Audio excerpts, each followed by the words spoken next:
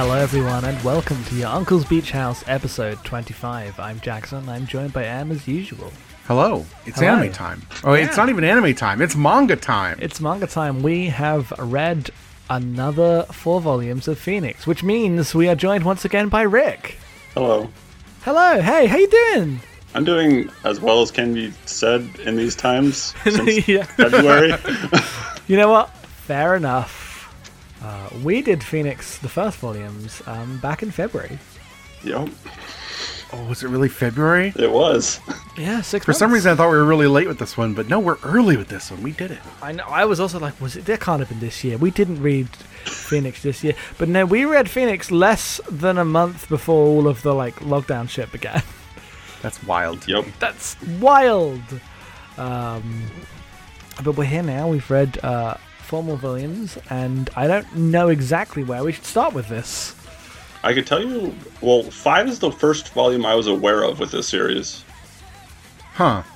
How did that happen? Volume 4 was really big, and I don't know if you guys know how, if you both know how comics work with, adaptations in, American, big press. So, the Eisners do manga when it was brought into English, not when it was released originally. So you'll have in 2004 you'd have a volume of Phoenix and then volume of whatever was new in 2004 in America in the same awards. Great. So volume 4 was the second best comic according to Time magazine, and then volume 5 got a lot of people writing about it because of that. And I read about it in a blog, and it looked really good because it was all the pictures. We'll get into it, but of all the robots basically murdering themselves. Mm-hmm. And it really is a good way to capture something and get you to check it out. And then, that was around 2004, 2005 when all these were coming out. So, and I was just getting out of Marvel and DC stuff and into weirder comics, for lack of a better word. And I was going to a better shop that had it had 6 and 7, but a lot of the other ones were hard to find. So that's where I jumped in with all this. Okay, that makes sense. Yeah. I guess on some level I'm not surprised Eisner do it that way, because the other way would, everything comes out so late, especially classic stuff. Does lead to some really funny stuff, though. I know Buddha's have 1 volumes of that. 1 awards in that. Yeah. Just happened to be up against Tezuka this year. And these 4 are all the 70s stuff. Yeah. Oh, okay. Yeah, the next 4 are in the 80s. And the last of his life and work. And I guess 12 is different, because 12 is the one that's all the prequel stuff. Mm-hmm. I'm actually really interested to get to that one, so. It is very much the Tezuka who wanted to make sure he did every genre possible. Good. There are 4 volumes, but only 3. Well, I guess there are actually 4 stories for this. One of them is a short play at the end of the 8th volume, but they had 2 of the stories today take up 1 volume, and 1 is a 2-part epic. Mm-hmm. Kind of. 6 and 5 are related, but 6 is related to all of the previous ones. That's because 6 is wild. Just a bit. Just a bit, yeah. I guess we could start with Civil War and then go back to the other 2. Yeah, might as well. I don't like that these were renamed, because the Wikipedia's this one's called. Yeah, I'm looking at the Wikipedia and what do I call Times. them? Yes. But is Civil War Part 1 and 2 in the English release? That is why, if you heard me pausing weirdly, I was looking at the Wikipedia list wait, which ones did we read? We read Turbulent Times, Nostalgia, and Resurrection. Yes. And Robe of Flowers. But yes. And Robe of Feathers. Yes. Civil War, Turbulent Times, and then Resurrection and Nostalgia are the same. Yeah, so I suppose we should start with Turbulent Times, which is volume 7 and 8 of the English release of the manga, which deals with the era covered in the Heike Monogatari which is, about the civil war between, it's the Genpei War. It's like 1180 to 1185 between the Taira and Minamoto clans in Heian era Japan. But honestly, you don't need to know too much of the historical context to enjoy the story, because Tezuka's interest is entirely upon how just workaday characters are caught up in war and their lives are ruined by rich people. Yes. It's very much like a hero story framed around this woodcutter who's the guy who you follow through the whole thing. Yes. Like in a very even Star Wars way, where his parents get killed in front of him and then he by the samurai. Yeah. And then he has to become a samurai, which he hates. And because samurai are fucking terrible. Samurai are so fucking evil. They haven't quite ascended to the historical evilness by which our friends who hate the samurai. When Ted's talking about the samurai, not talking about Heian era samurai. No, but this book definitely, it feels like it's leaning on that still. Yes. Because, samurai, bad. Ghost of Tsushima out this month. So it is. Shit. Think about it every time, because it's also too early, but about the importance of the samurai. Anyway, that's a whole other kettle of fish. But yeah, that's I did not like these two very much. I thought they were fine in parts, and there were some emotional moments. But I've also now read, these are volumes 7 and 8, and all of these volumes are 400 pages ish. 300 to 400. This one's 327, I think. But yeah, the series has a central theme, and I'm there now. I understand that we do be resurrecting, and the human race is drawn to war and fighting itself over and over and over again. And will we ever find an escape from this cycle? And when the series is doing vignettes about this that are more interesting, the idea of this one's fairly played straight in just the story, whereas the volume before Nostalgia is just wild. We'll get to that in a minute, but this is a much more played straight war story about multiple sides and lots of names, and from the Heikemonogatari and the intricate goings on of this power struggle for the same thematic center as all of these, and it just ended up feeling overlong and less interesting, even though I think there were some good individual moments throughout. Well, the problem is we covered Karma Volume 4 last time, and that is also a lot of the same ideas, but a masterpiece. There's also a sequel to that in a very direct way. Yeah. And I just think it's lesser for it. I think the inherent story of what's going on is less interesting. I like Benta, who's the wood carver, gets caught up in this, and his childhood sweetheart Obu. I think they're great, but the conclusion of the story is that it's not about them. It's about the two assholes at the head of this war effort, and their karmic spin as they fight and then they die and then they get resurrected as animals that Gao, the no armed ruffian from Karma, who's now 400 years old, keeps his they're like a monkey and a dog that he keeps as pets, basically, that were introduced earlier in the story. And that stuff's interesting, but it's not as interesting as all the Karma stuff, which is presented as the on the earth, on the ground story of the people struggling in these structures are the thing that's centered, and not yes, these people suffered and then they died, and then the leaders of their clans went on to meet the Phoenix and go through time and space.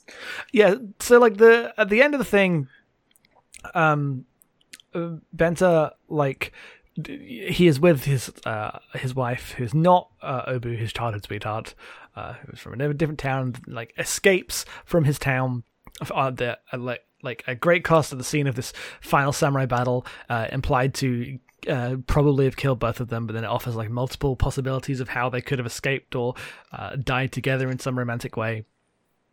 And then you're there's a lot of this book left. Where's this going now? And then the hard cut from that to now let's dive into what it's actually about, the like tragic fate of the leaders, when the entire previous 500 pages are about how petty and shitty these leaders like arguments and wars have been, and the amount of just the sheer incredible amount of people that have died for their bullshit. It's very strange. We got told the story in Volume 7. Like, He tells it to us, and then we see the whole thing again, and then it goes past that to the end of it. It would have made sense just to like show them being reincarnated as the monkey and the dog, and then just cutting it there, I think. Well, I already got that they were reincarnations the first time, because I know what, it's cool. It's about this. And so the twist of being like, no, you're actually being reincarnated like back in time, and that happened, like this story isn't an echo of that. That's an echo of this story. But it ultimately is like, it doesn't really make a difference to me in which order they happened. The thing about that though is that the story of the dog and the monkey is like the best part of this story. It's on its own, because it's mostly there's like a little bit of narration, but it's mostly textless, and it's just like the distillation of the idea of like violence and strife presented as like incredible cartooning of these animals. And on its own is like a silent work. It's just incredible. Yeah, no, I mean, like the Tezuka work here is like, it's masterful, right? That kind of goes without saying. Like when we get down to discuss the themes, but like as works of like being a cartoonist, all still great. All of them, everything we read is amazing in terms of just like the images presented in the panels. Made me want to watch that anime about the dog. Don't remember the name of it off the top of my head. I know the one you mean. Yes. Which one? The one that's just about like a dog who like fights bears and stuff in the wilderness. It's the one they talk about in the MGS5 Let's Play. It's from the 80s. It's a white dog anime. I was gonna say dog anime. I couldn't find that one. And the other thing about like Tezuka's work is that if you just want Tezuka drawing samurai, like Dororo exists and is out there and is just more of that, and it's better in a lot of ways for just that part of it. There's the anime is Nagaraboshi Gin. I think. At least I assume so. But it is about wild dogs fighting bears and shit. One thing he does a lot it gets me every time, is that to like mask how violent the comic is, he will often have the people cutting the panel in half over the people's necks that they're cutting. Yes. Which is such a good trick and so simple, but this works every time on me. Yeah. Oh, there's so many That's the other thing about these comics. Like, even if they're just like these are by far like the weakest ones we've read so far, but they're also just like really good pulp stories. Yes. Anytime there's like a big cut of like, a year has passed, where are our heroes now? I'm like, hell yeah, I'm ready for this. Yes. Also, like they get a peacock for that guy, and it's just a peacock. Yeah. the plot point of everyone fighting and dying to protect this one just peacock that like some Chinese traders brought over from the continent. Very good. Everyone convinced they have the phoenix. Yep. It's a really well drawn peacock. It is. Yes. It's funny because like this one is generally very like just on the ground. The phoenix shows up like very near the end, and other than that, there is no magical stuff. This is just a story of people, and like moving the phoenix to like one stage further removed to like legendary status, where like no one even really sees the phoenix. It's not really a feature in the story until the very end. Is interesting. I don't know if I like that. I like when this is like manga about some wild like karmic space magic. But it is a bold choice to do for this one. Yeah, I mean, it would have worked better if it wasn't like 2 volumes. Yes. I don't know what the like extra space adds to the story, other than the fact that there are short ones, so there has to be a long one. And Tezuka's just like playing with form around the idea, and so that means one of them is just going to be overly long and complicated. And I like appreciate parts of what that brings, and like some of the digressions, especially about what Bent is doing with the samurai. There's part of it too that like the monk is I believe that's also another fairy tale he's bringing into it. Like Benta is a figure from something. Okay. Because at the very beginning of 7, like the monk is talking about him making like a story about a hero, and it was based on the fact that he met Benta, and they talked in one of like the annotations about a story about Benki, and I haven't looked into that, but it probably just is like another like fairy tale that Tezuka's weaving into this. Yeah, that's what I assumed from the way that but they never ended up going where in the story, so I assumed that he was writing Benta into like a story that actually exists. Yeah, like he's like on a bridge, like fighting off samurai with a piece of wood for like days and days and days. That's cool every time it happens. It's really good they go back to that at the very end. Yes. When he spears that guy with that lock, it's very good. But also like this is the most what I like as someone who's not like particularly well read on Tezuka. This is the most what I like assume his normal manga output is. Like there's a bunch of just like it's telling a big story, but it's just happy with doing a bunch of like gag asides about like here's an anachronistic thing in the world. They have telephones.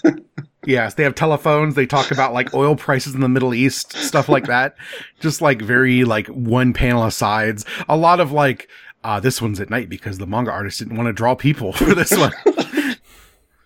Next to like a really gorgeous shot. There's like a ninja attack of like a guy whose last dying breath is like, please don't unmask me. The artist doesn't want to draw my face. Yeah. And then like the next line is the shitty boss fight guy being like, you poor fool, and then going, wait, I'm the poor fool. I have a plot to deal with. Which is very good. So should we go into volume 5? Yes. Yeah. Wait, we should talk about Robe of Feathers, which is very good. Oh, yeah. Yeah, we'll do Robe of Feathers. Robe of Feathers is like a very short story based on a no play called Hagoromo, which is originally about like a celestial being who comes to Earth with like a magical like cloak. A feather mantle is what it's called on Wikipedia. And in this version, it is someone from the future who comes, who is like, they're in like some sort of concentration camp on future Earth. And the Phoenix came and granted them any wish. And they wanted to go somewhere safe and they were sent to the past as long as they didn't change the timeline. And their robe gets stolen. This woman's robe gets stolen. And then, this guy like is like, stay with me for 3 years. She's like, I'll stay with you for 3 years. And they have a kid, and she's like, I've changed the timeline. It's terrible. But it doesn't matter because bad things happen to both of them as it does in time. And all of the, evidence is buried by time happening. And it's a play. Yes. It's all one shot. Yeah, and it's all it's all a single panel of like a tree and a building just replicated across multiple pages, which is just very cool. Yes, it is showing off. I definitely at the end of this book also was excellent. I was like, okay, I did the like super long epic one. I'm going to do the really short like formal experiment one now. It's not in order. I think it came out before that. It's just collected this way. Yeah. Yeah, that's what I mean. Like, but just coming across it like this at the end of this book was interesting. Mm-hmm. Because, you know, reading eight of these books now, and then I'm sure we'll get way more of these like short experiments in the final collection of the like other stuff. Yep. There was a weird note at the end of this volume that's like, this is the third dialogue pass on this story because prior ones had problems. There was something about like racist depictions. I don't know what that means in the context of the story. But there was no further details. I have no idea. I also was like, huh? Yeah. Kind of moved past it because I didn't know if that was like a reference to the like localization or what. Yeah, I don't know. That's weird. Putting that anyone that can't be the localization because things are only put out once. Like the stuff got its first printing, right? So it must be the original. But I don't know. And because at the start of every Phoenix thing, there's like a thing that's saying that some of this might be inappropriate, but we thought it was better to do literal translations, which might come up in volume 6. Yeah, there are a couple things. I feel like the thing that I would object to most would not have actually been given that note. Uh-huh. Oh, okay. I looked it up. Apparently, the first version of the story, the woman from the future, was suffering from like radiation sickness from a nuclear war. And, because this was the 70s, you couldn't just fictionalize radiated characters. Apparently there's enough pushback that, okay. He changed that. That makes sense. Yeah. Apparently he was going to make another one, another Robe of Feather story, and then never got around to it before he died. So there's that too. Yep. Okay, well. Resurrection. Into Volume 5, Resurrection. Which is about a man who dies in an accident, in a future city in 2482 AD, and is brought back to life through science. But he can't see people as people. He sees them as like weird shapes and amalgamations of things, and he can't tell their voices apart. But he sees the robots in society as if they are more human, even though they just look like robots to everyone else. Gen Urobuchi invented nothing. Yep.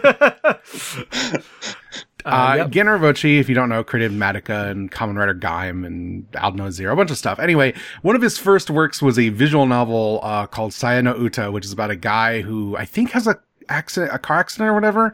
Anyway, he wakes up and every person looks like a horrible flesh monster. Oh, that's just And he ends up falling in love with an actual flesh monster who just looks like a lady.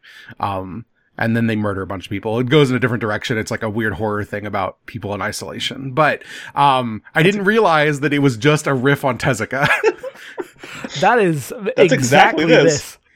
That's like, because at the start I was like, oh, this could be general enough that it may not be. But no, that's the same thing. That's exactly the same. And this is a very famous book. Yes. Which was very funny going into this. But yeah, no, so he meets the robot woman, but also this is contrasted with a story that happens in, 20 or 30, 23 something. Anyway, 24. It's like 100 years later, or whatever, about a world in which robot servants are pretty ubiquitous, and there's a mystery about why all the robots suddenly decide to kill themselves one day. And they're trying to puzzle out why that happened, because no one knows. Because en masse, they all just decide to die.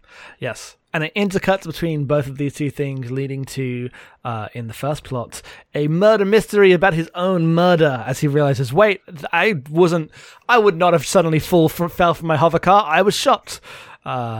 And has to figure out why that is the case, while it occasionally flashes forward to the future, and like right before all the Robitas killed themselves, they're called, because they're slightly different from the other robots, and it expands light on that. And having read Volume 2, I'm like, oh, the Robita from the one on the moon.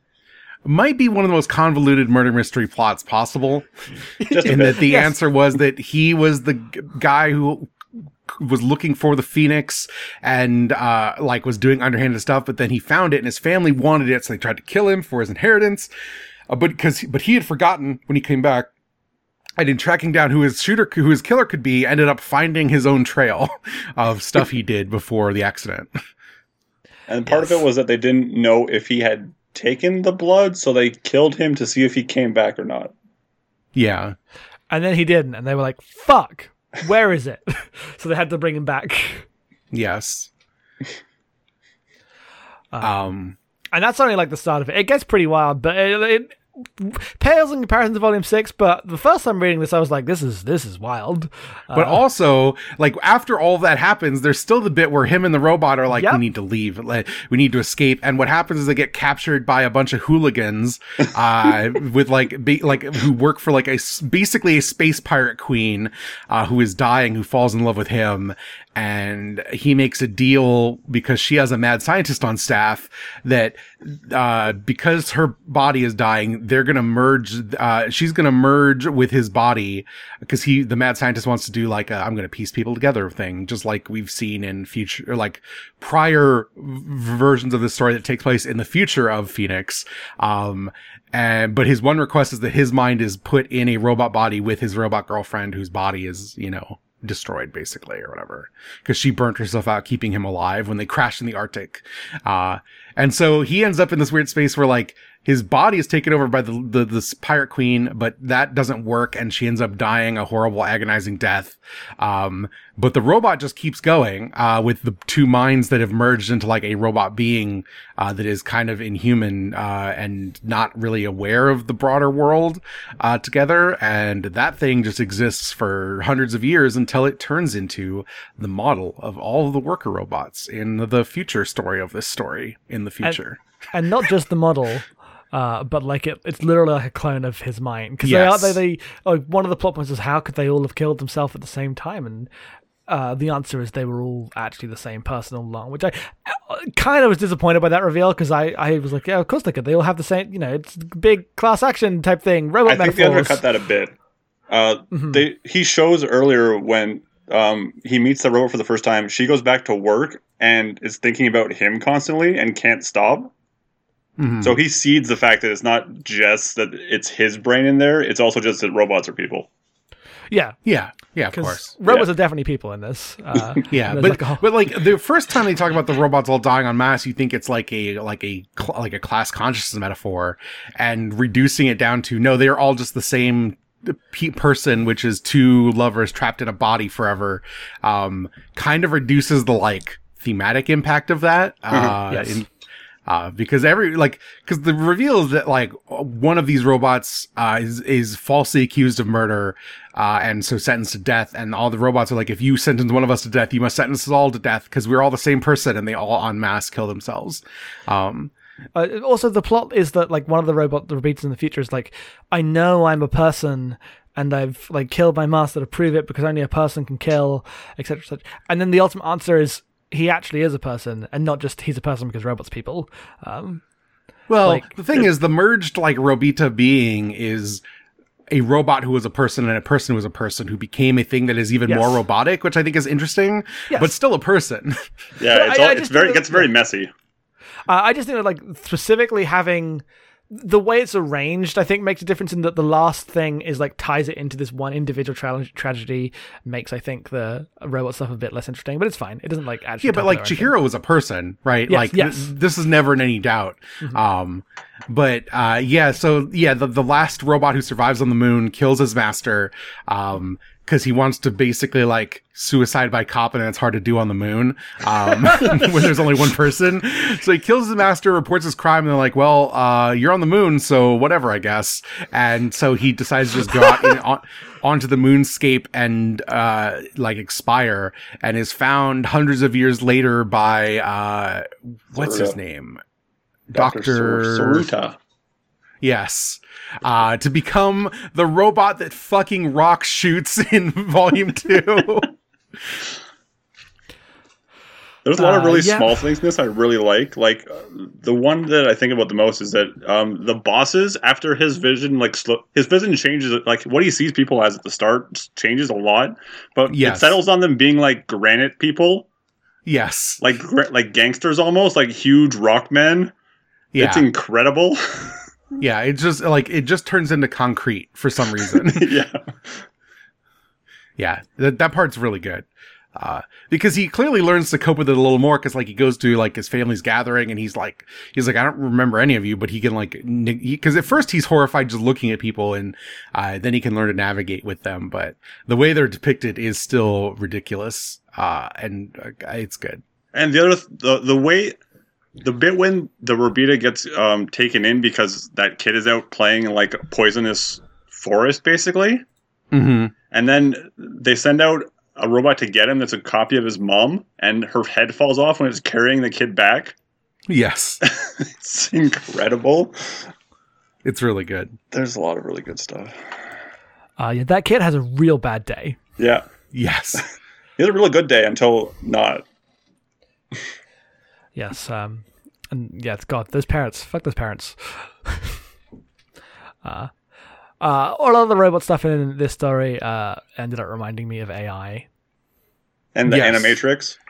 Except in that they kill all the humans. The Animatrix. And the Animatrix. I guess the Animatrix is also probably more directly inspired by this. It is interesting though, like in any story like this that happens anywhere else, the robots would all just kill everyone. Yes. I mean, that's definitely the Animatrix one. That's also iRobot. Yeah. But in this, they're like, nah, we're just done. Bye. Yep. It's good. It's good. I like all those stuff. It's been like the panels of all the Robitas just marching to the factories. They're excellent. Yeah, the one where they're pouring into like the molten like smelt or whatever, incredible panel. Yeah. And then all the murder mystery stuff was good fun. Did you notice the ads on the walls while that's happening? No. Exactly. Own a cuddly dinosaur pet, only 30,000 credits. Oh, great. And there's an ad for a space opera. It just says space opera. I did notice the panel that just said space opera, yes. Yeah. Because it just says space opera, and then that's funny. Yeah. I thought that the bit at the end with the random like smugglers was a little like that was a bit tacked on. It wasn't like tacked on, but it was the bit that sagged the most toward the I end. do like the bit where they're like the guy who's been to space a bunch has like he's like I've learned things out there in space, things you wouldn't believe, and if you think the boss is all right, you got nothing coming. And it just cuts to the boss writhing in agony on the ground in like her locked bedroom. It's a very good sequence. It has like a very like pulp like horror comic vibe in that segment that I liked a lot. Oh yeah, absolutely. Mm-hmm. I guess that brings us to volume 6, nostalgia. Ooh, okay. The biggest Who wants one. to have a go at summarizing this? Yes. Okay, so two humans decide to flee an increasingly overpopulated Earth. It's like this guy and his high school sweetheart, or it implies he's older, but she was like 17 when she fell from or whatever. And they decide to flee Earth, and they got a good deal on a planet by smuggling or by embezzling money, and then buying a deserted planet from a trader. And so they go to this planet that they name Eden, and they're going to live in a domed house, and they're going to just survive on the only two people on this empty planet, which just has enough to like eke out a survival. And then the guy who sells it to them flees, and basically instantly everything's wrong because all the lakes are dried up, and then there's a cataclysmic earthquake that kills the guy. They find the second dome. Yeah, they find a ruined second dome, and yeah, the guy dies, and she discovers that she's pregnant. She's like, shit. So she has a child, and names him King. I don't remember the name. K. Yes, of course. Do not do this. If you are a child, if you're like, oh, I'm populating a new planet, I will name my child Kane. And she realizes the only way to survive is that if she, because they have enough stuff to like put her in cryosleep. And so she's going to have the robot that they brought with her raise her child until he's of age, and then come out of cryosleep and then have children with him to try to repopulate the planet. Because the Phoenix tells her that, right? After she's asleep, I think. Yeah, after she's asleep. So she does that and has a bunch of kids with him, and he's like, you know, he has to be like retrained on how to be a person, because the robot raised him and he doesn't really know that much. And he's never had food before, like real good cooked food before, because the robot doesn't know what it's doing. And she has to kill the robot because he's jealous. He's like, the robot's my real mom. And she's like, that's not true. I'm your mom. And let's have babies. It's a lot. And then has a bunch of children, and then still they're all boys. So like, what do we do? And she's like, I guess I have to go back into cryosleep. And so she goes into cryosleep as her husband's son raises all the kids up, and until they're of age, and the famine happens and they have to eat him because they're that out of food. And it's desperate. And then one guy goes on, or she comes back out to all the grown sons, and they're going to go in order of like, you know, age, who's going to be her husband. And the eldest, has a bunch of boys, and they're like, shit. And the big lumbering, like, idiot son is like, I know I could have a girl. And they're like, you're just making that up. We don't believe you. He gets petulant, tries to steal her away, and drags her off. And this is where the Phoenix intervenes. And the Phoenix is like, I've got a solution to this. And what I'm going to do is I'm going to go to the planet of the Moopies.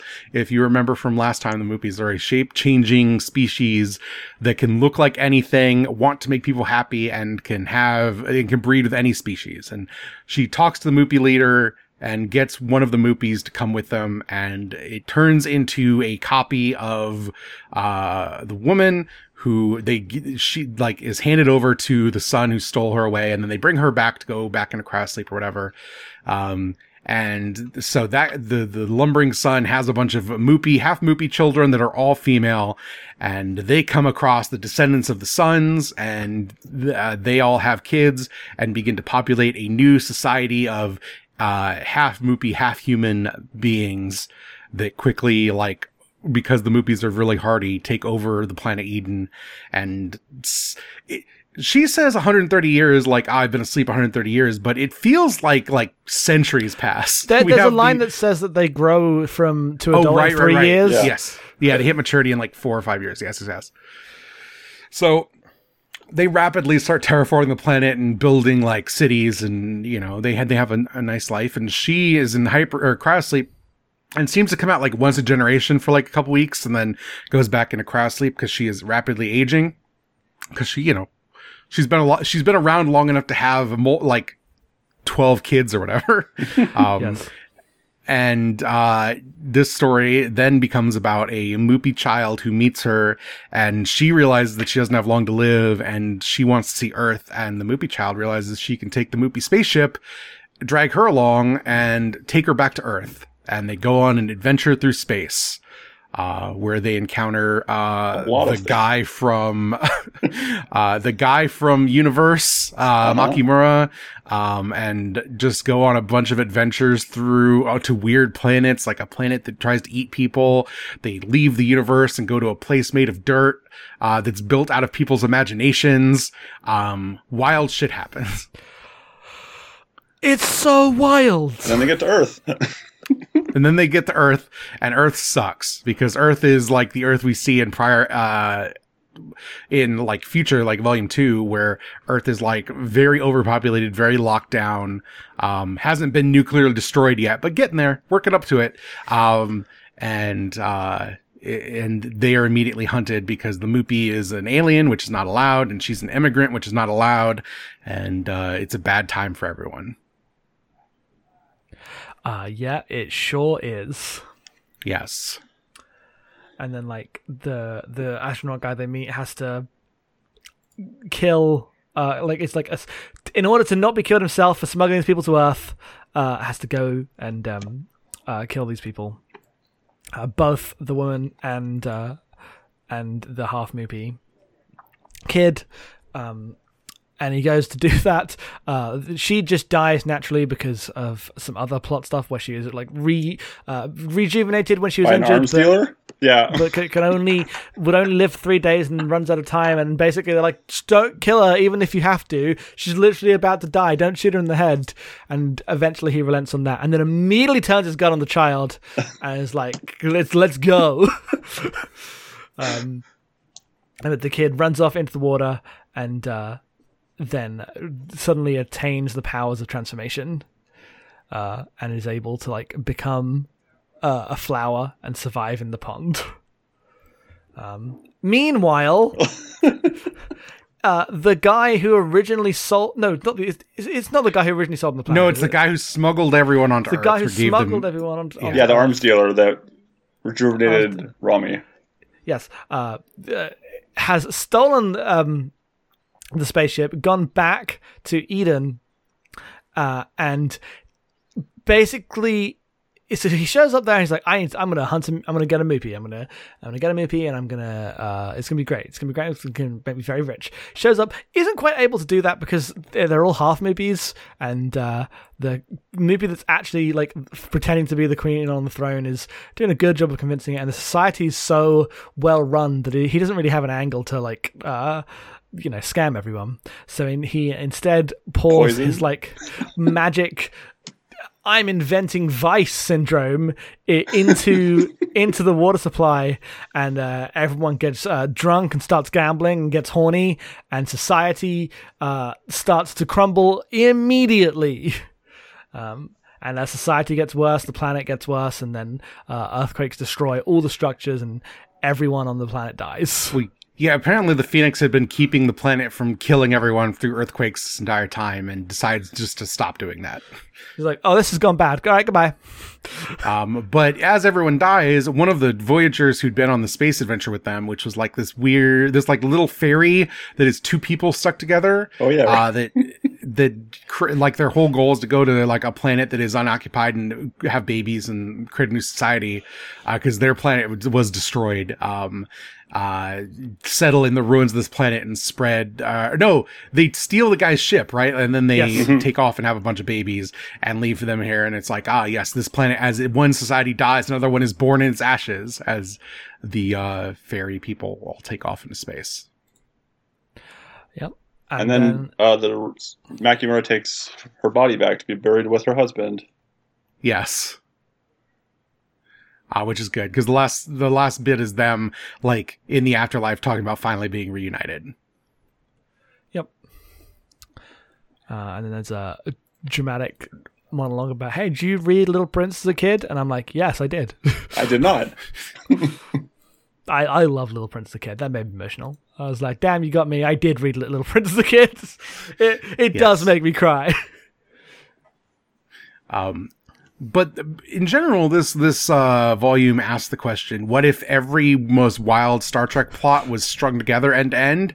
And the answer is it's incredible. It's amazing. This volume is something else.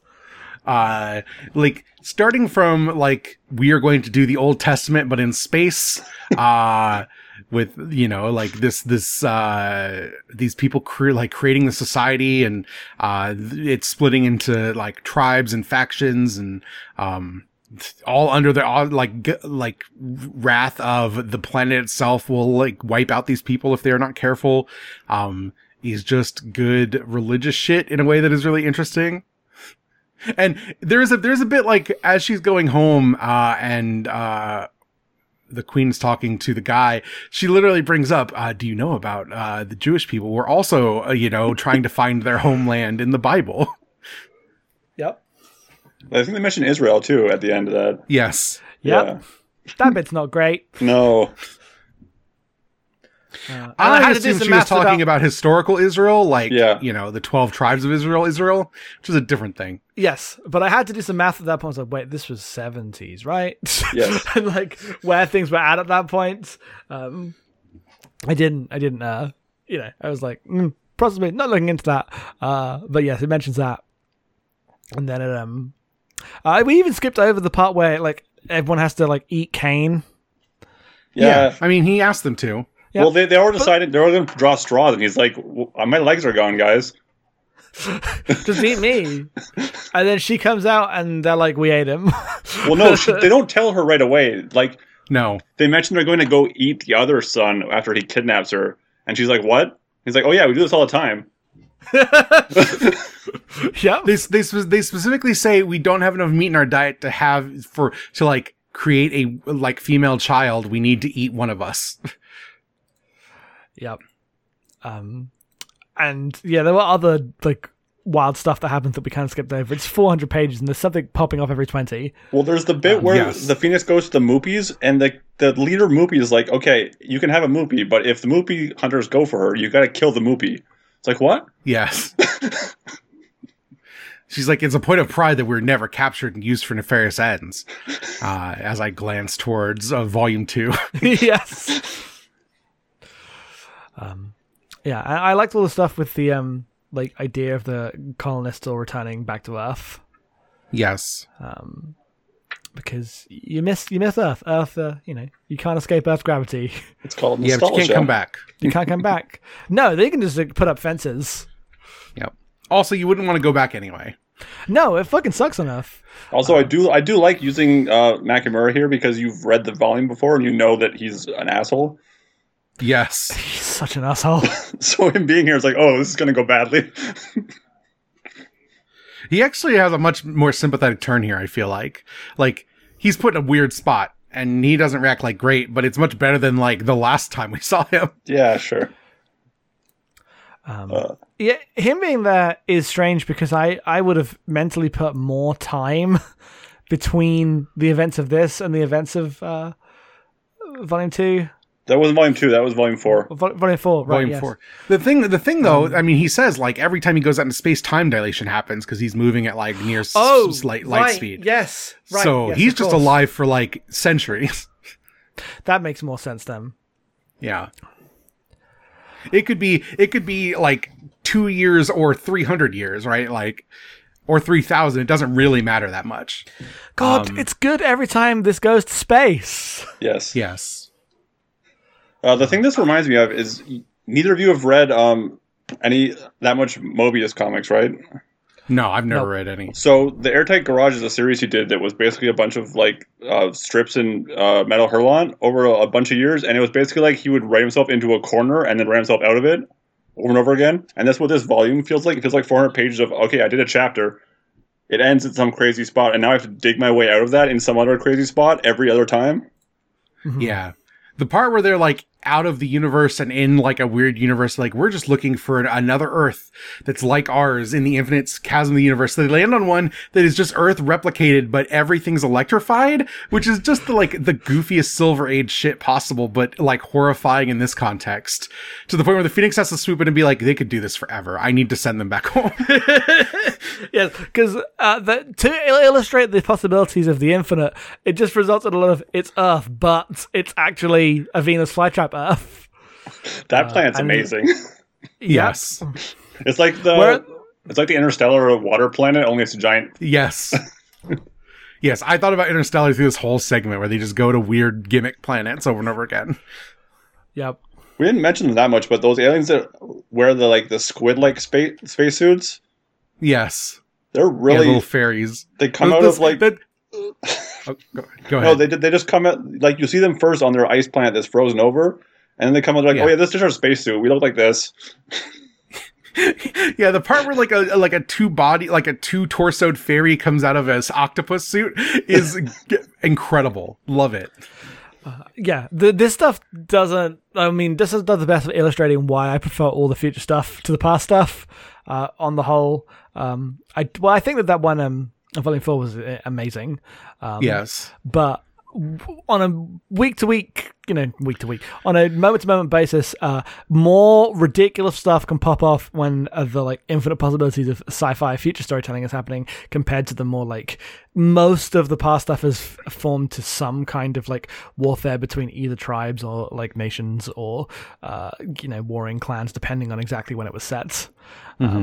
And the forms of those have just been so much more similar, whereas both space and nostalgia have been multiple of the most wild Star Trek episodes you've ever seen stitched together. Yeah. Also, and she gets saved at the end by Blackjack as a biker gang. Yes. Which is incredible. Because he shows up and I'm like, am I supposed to know that guy? He looks really familiar. You are, but not. He's just he's the actor known as Blackjack. Yes. In the Tezuka style. Which is very good. I love that. Yes. Also, is the rat merchant just putting in like MDMA into the water? That's basically how they treat it. That part is very funny. The like part where like Tezuka's cultural conservatism rears itself in some of the like moralizing of these books is pretty funny. Yeah, because it's like, yes, what it's an infinite story about the horrible things of human nature, and all these things, and some like messed up stuff's going on. But then it's like, oh, if there's gambling and drink, then society will begin to fall apart at the seams. But also like a arms dealer introducing like basically drugs to the community to destabilize it is just a thing that has happened in the world. That is also a thing that happens, but it is presented in a very funny way. Yes. The bit at this very start... it definitely straddles a line of like theme where you're like, on some level this is kind of weird and gross, but on another, like this also just happened, but I don't know, like it happened so briefly and so aggressively that I'm never quite sure on which level Tezuka's operating on in this segment. The very start that Fox shows up and is like, my company 30th Century Fox Space Real Estate is like... Yes. There's multiple things like that I'm like, this is really good and interesting, but I feel like it's often walking a knife's edge of like, he could at any moment become like uncomfortable or too sexist or any of these things. It's been mostly okay so far, but definitely leans into that stuff sometimes. Yeah, you can't really escape the conservatism as parts of the conservatism at the heart of it. I think one of the funniest bits to me is the like in this story about like pragmatic incest for repopulation, there's still so many like arguments about who's going to get married. Yes. And like that's the focus of it. I was like, okay, they don't have like it is literally a plot point that they don't have an understanding of culture, but this is an innately understood thing as how relations between men and women work. And so I just think it's interesting in how when you set out to make a story this ambitious in scope, the thing like you will inevitably reveal your own like worldview through the things that you like treat as innate in your characters. And so the things that come out of that are always interesting. Yeah. This one's definitely a highlight. It's just deep weird throughout. I'm just looking through it, and there's that planet that they go to that's like a bunch of lizard people burning as their sun explodes. Right. Yes. And they're like, don't look, everyone is dying and screaming and it's the worst thing in the world. And then they go to a planet where there's a bunch of like rocks that just pile up and then try to smash their spaceship.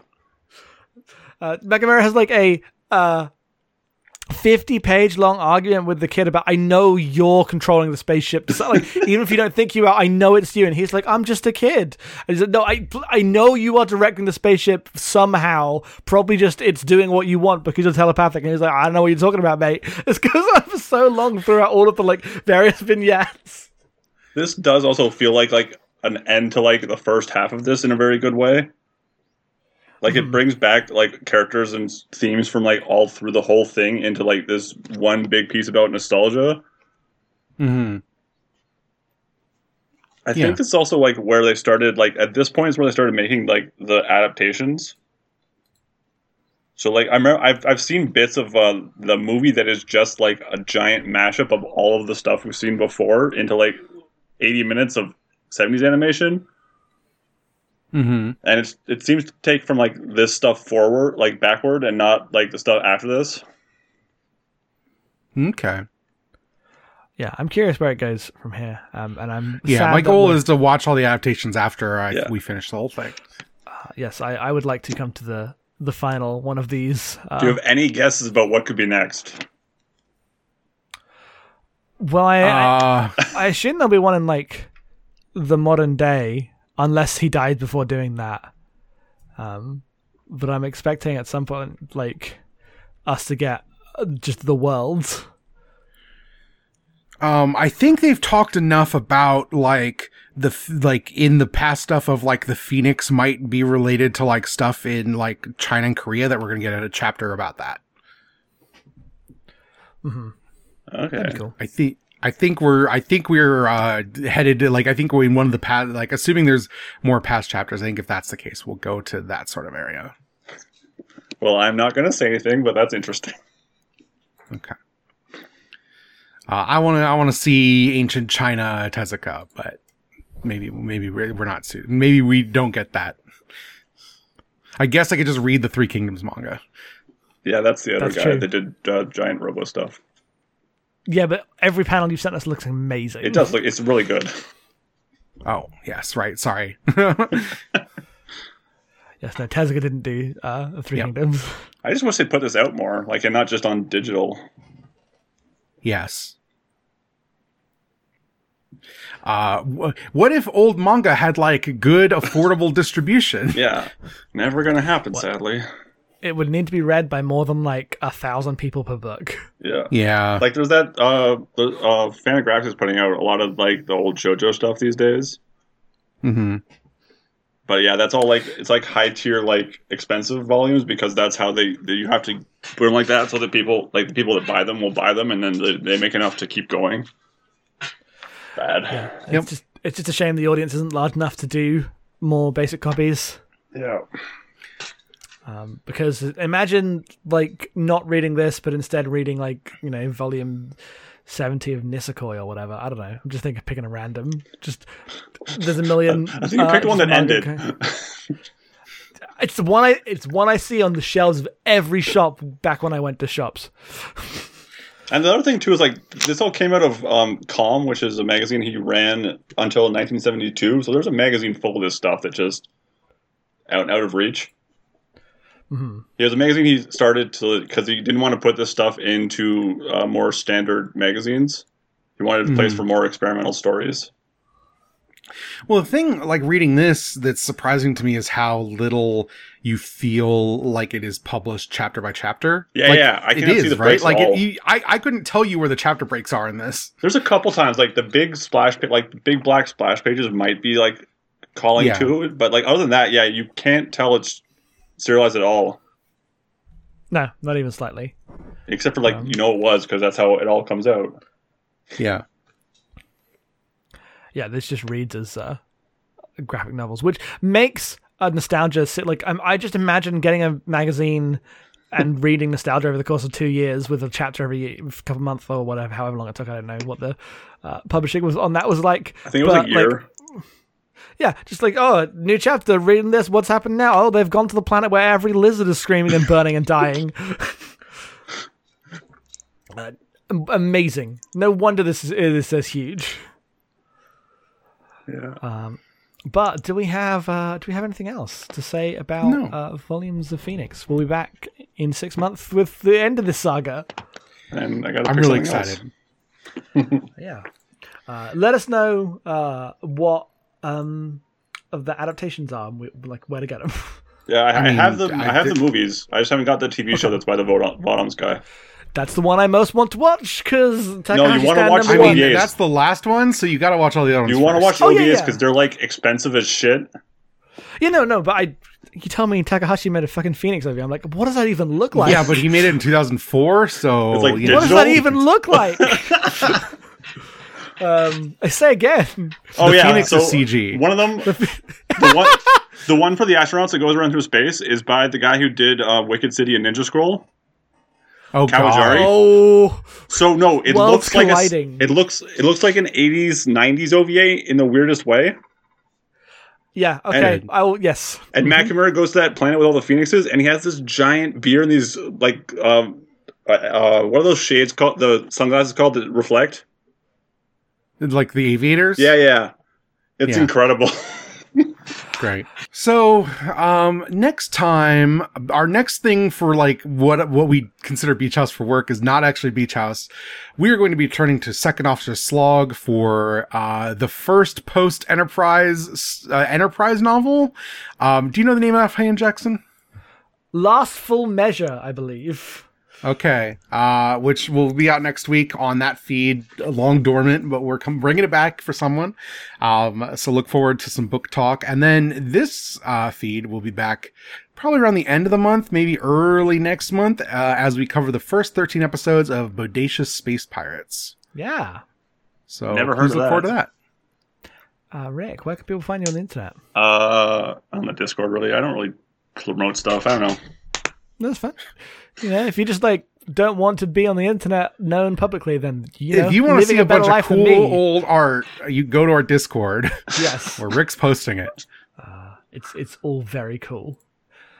You can find me on Twitter at HeadfullsOff. I post a lot. You can find the podcast that me and Em do and other people as well at abnormalmapping.com. There's loads of cool podcasts there. Go listen to them. You can find me on Twitter at EM_being. If you'd like to more anime talk, you should listen to It in an Aeroplane, which is me and my friend Autumn. We recently did an episode on The Cat Returns, which will be up by now, which is a fun little movie. And we're moving on to Howl's Moving Castle. We're slowly getting through our Ghibli films. Otherwise, you can support us at patreon.com/normalmapping. Great Gundam project every week. Gundam Wing right now, Space Runaway Ideon, just a lot of really good anime. Rick will be on that in a couple months. Oh, I guess I will, yeah. Huh. Yep. So until next time, I guess watch some anime, read some mangas, which you should do. Go find an old manga to fall in love with.